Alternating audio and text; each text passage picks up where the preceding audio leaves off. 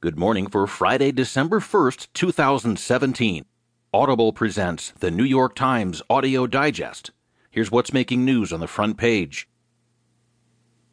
Deficit worries delay sprint on tax bill. Tillerson is seen as on the verge of being ousted. And Trump urged Republicans to end investigation. In today's national headlines, 9 women accuse a playwright of assault. House leaders calling on Conyers to step down. And American held by a military wants lawyer, judge is told.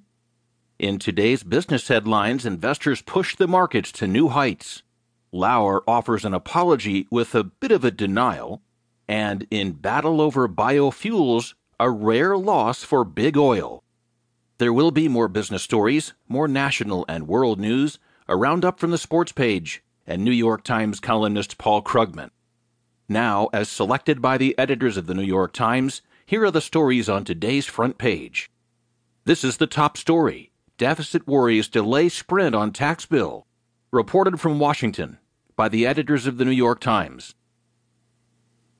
The Senate Republican tax bill, which had appeared to be cruising to victory, suffered a setback late on Thursday as lawmakers were forced to contemplate significant changes, including future tax increases, to help pay for the legislation.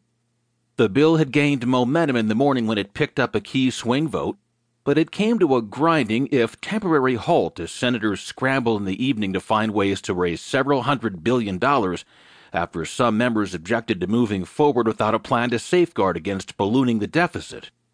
Lawmakers are now considering alternatives, including reinstating the alternative minimum tax on some corporations and wealthy individuals and raising the corporate rate above 20% after some number of years.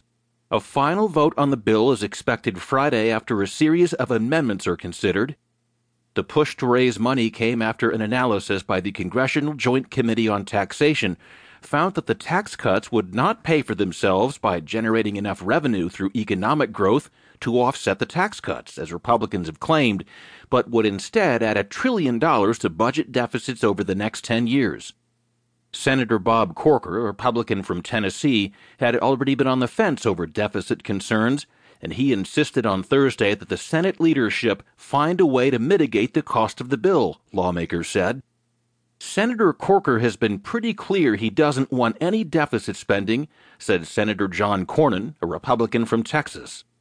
The last-minute attempt to find revenue slowed, at least temporarily, what had appeared to be a cascade of momentum for the bill.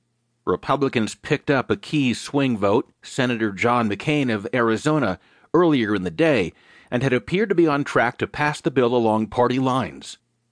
Now they're under pressure to cut the cost of their bill by as much as 1/3, a situation that could require Republicans to insert future tax increases into what was posited as a giant tax cut.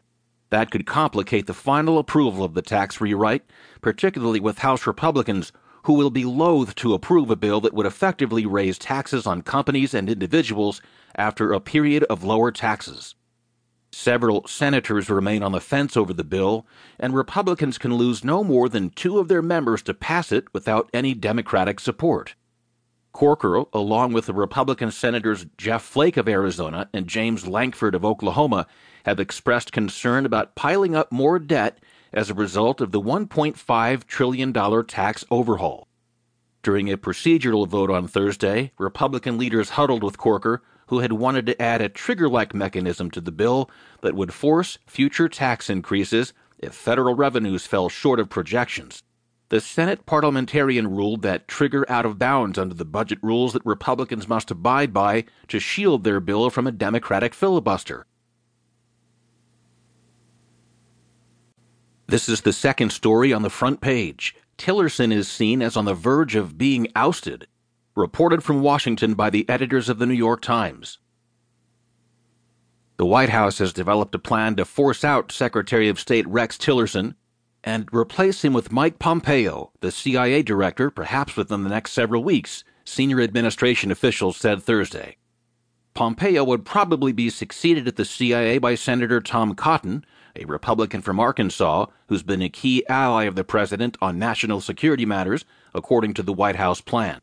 Cotton has signaled that he would accept the job if offered, said the officials, who insisted on anonymity to discuss sensitive deliberations. Trump has not signed off on the plan developed by John Kelly, the White House chief of staff, officials said, but the president is said to have soured on Tillerson and is ready to make a change. Trump is often reluctant to dismiss advisors.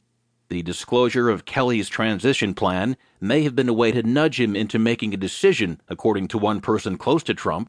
It may also have been meant as a not-too-subtle message to Tillerson that it's time to go. The White House did little on Thursday to discourage the impression that Tillerson was on the way out. The secretary was in the West Wing twice for meetings during the day, but neither the president nor his team gave a public reaffirmation of his position in the administration. As he hosted the visiting Crown Prince of Bahrain, Trump was asked by reporters if he wanted Tillerson to stay on the job. "He's here," Trump said simply.